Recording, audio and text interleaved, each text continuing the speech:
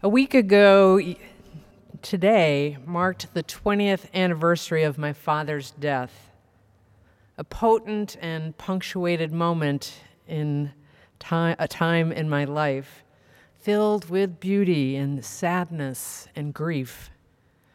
For the first time, I began to grasp the fragile transience of life, that our time here is limited and precious, and then it's gone. Late in his life, my father grew fascinated with the cosmic story of time and our place in it.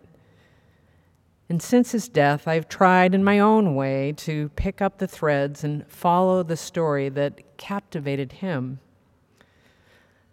My father was a teacher, and he loved to learn. Like a child learning to walk, he threw himself into a subject eager to understand. But when he struggled or hit a roadblock, he would pause and give his mind a rest, take a walk or play a game of solitaire or enjoy a small bowl of Hershey's chocolate chips. Restored, he would begin again, and so it seemed only right to bring a bowl with me in case during the course of our conversation we need to relax and replenish along the way. So yes, in the end, we die, and our unique combination of you particles and me particles decompose, disperse, and begin their slow return to space. But let's not rush to the end. Today, our focus isn't so much about outer space, though we will touch upon it, but rather the inward journey. How we see and understand ourselves and our place within the story of time. Being part and particle of the universe means we too are subject to the laws of physics and biology that literally hold us in place. But ours is an evolving story that brought mind into play, allowing us to think and reflect, emote, create, and imagine. We don't live outside the laws, but we are moved by them, giving shape and meaning to our lives. So as I said, this sermon isn't about outer space, but to help us understand our place in the story and fortify us for our inner journey, I want to take a brief trip back to the Big Bang and explore the idea of entropy, which plays a central role in our story. Entropy is how we measure the disbursement of energy. Prior to the Big Bang, the particle container holding the building blocks of the universe was resting in quiet meditation, a state of low entropy. All that time in tight quarters, the particles took a stretch, creating friction and heat, releasing their energy and blowing things wide apart. Particles flew willy-nilly across space, setting the story in motion, a high entropy state. Can I offer you some chocolate chips? Over the billions and billions of years, the stored up energy that set the particles in motion lost steam. While some particles traveled outbound, others regrouped and formed galaxies and stars and planets, and the universe took shape. Physicists help us understand what happened through the laws of thermodynamics, the conservation of energy, things coming together, low entropy, and the second law about things coming apart, high entropy. High entropy, we've learned, is the stronger of the two forces. Eventually, the story goes, all matter will disperse. Kind of, well, like a miracle, if you will. Except it's not. It's just how the laws of physics work. Brian Greene calls this energy dance the entropic two-step. And in between the two-step, under some improbable odds, life emerged. But you don't need a telescope to see the entropic two-step. Rather, you turn your attention inward. You, me, the chair you're sitting on, the tree outside your window are living proof of the entropic two-step at work. We are energy collectors and energy dispersers. But there's more to the story. We are familiar with the basic principles of evolution, how over billions of years, Earth spinning on an axis, heating up and cooling down, perfectly positioned to reap the benefits of the solar system, and operating under the guidebook of physics, gave way to a single-cell organism that formed the building blocks of all life. Those organisms created an extraordinary arrangement and complex patterns, giving shape to a collections of species which now number 8.7 million and counting.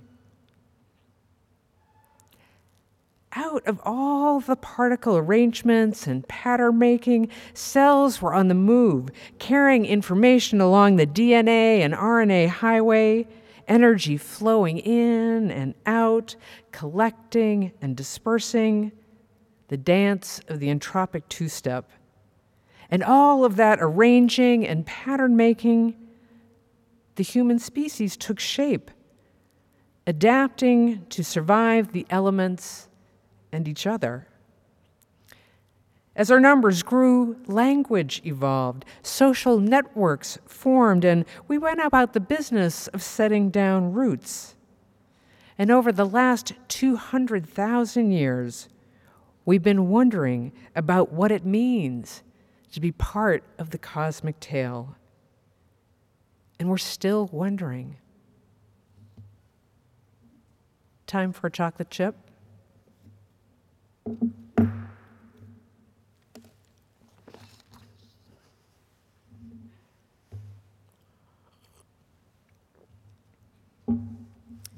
While the physicalist story of how the universe took shape is a marvel, Brian Greene writes, "Deep mysteries call for clarity delivered through a collection of nested stories.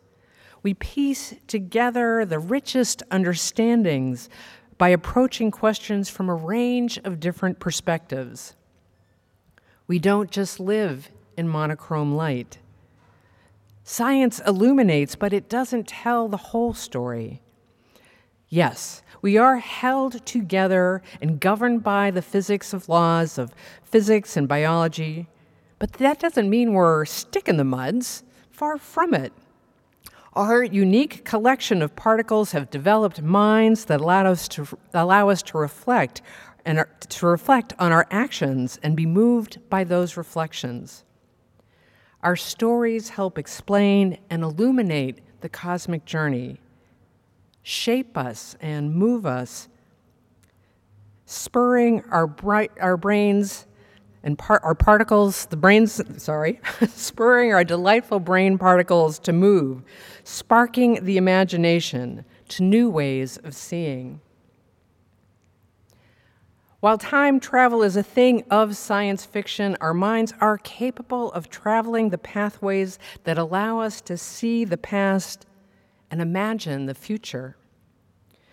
Whether memory and imagination are a result of adaptive survival needs or the fluff that emerges when you have too much time on your hands, it's still up for debate.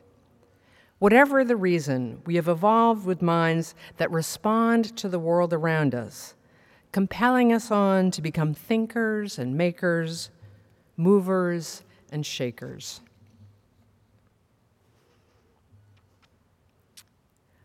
Our collective stories about our place in the universe have developed over the long course of human history, across cultures and disciplines, the sciences, the arts, religions, philosophies, psychology. They carry an energy that shapes our lives with both the power to bring us together or to tear us apart. This week I've been reflecting on the 75th anniversary of the bombings of Hiroshima and Nagasaki.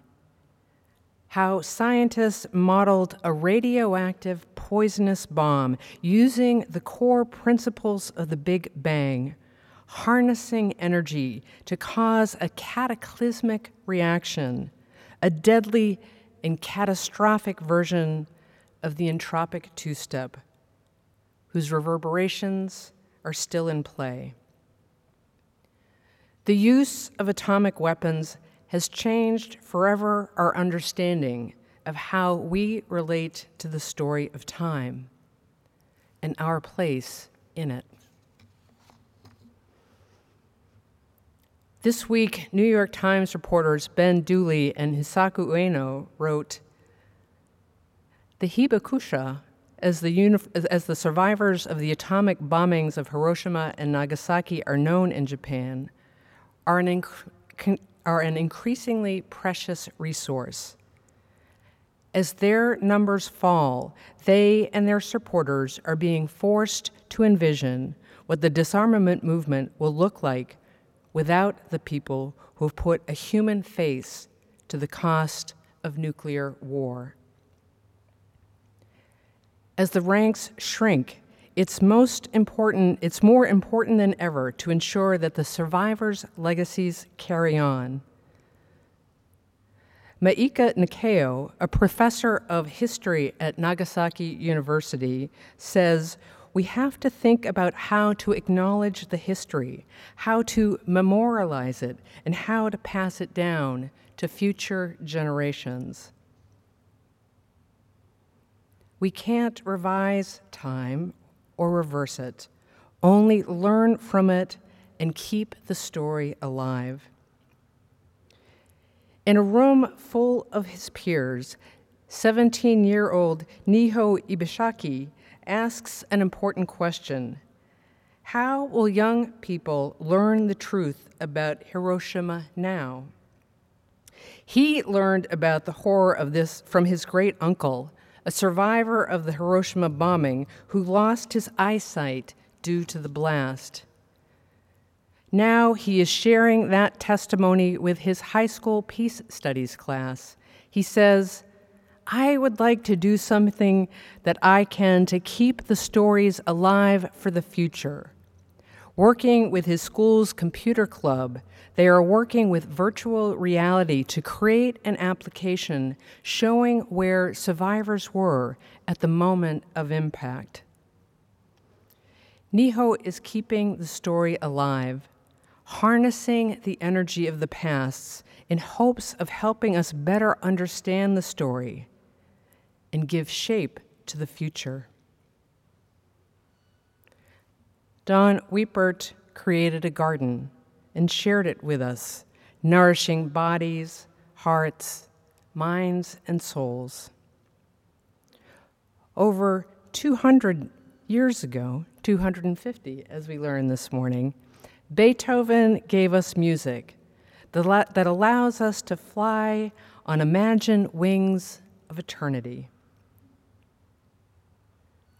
Or to take the mathematician's point of view, Brian Greene reflects, "The human capacity to respond with great variety is a testament to the core principles.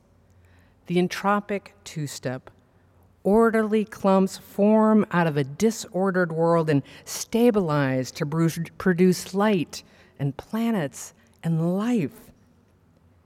Evolution explains how, in favored environments, life literally takes shape. Particles coalesce into patterns and facilitate complex behaviors.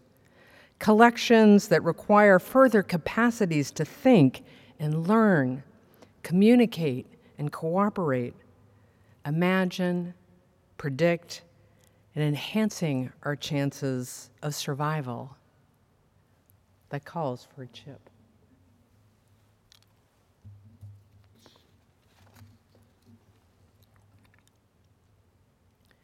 while the laws of physics come down hard against the idea of free will, a will that lives beyond the bounds of physical reality, we are not without our freedom. It seems to me, at least, that our brains took shape to delight in our ability to move back and forward in the story of time. We are like a pinball in the pinball machine, mind and body whizzing through space, touching down on ideas and experiences that light us up from within. But let's not forget, life will come to an end, and the universe that we've come to know as our own will one day, many, many days away, will cease to exist.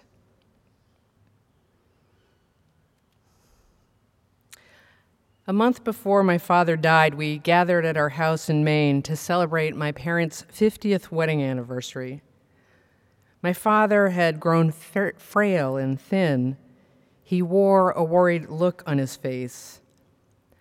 While he didn't speak much of death, my sense was it was clearly on his mind. We had bought them a cherry tree to be planted on the property, a chance to see new life take root. Sitting on the porch, my father asked for our attention.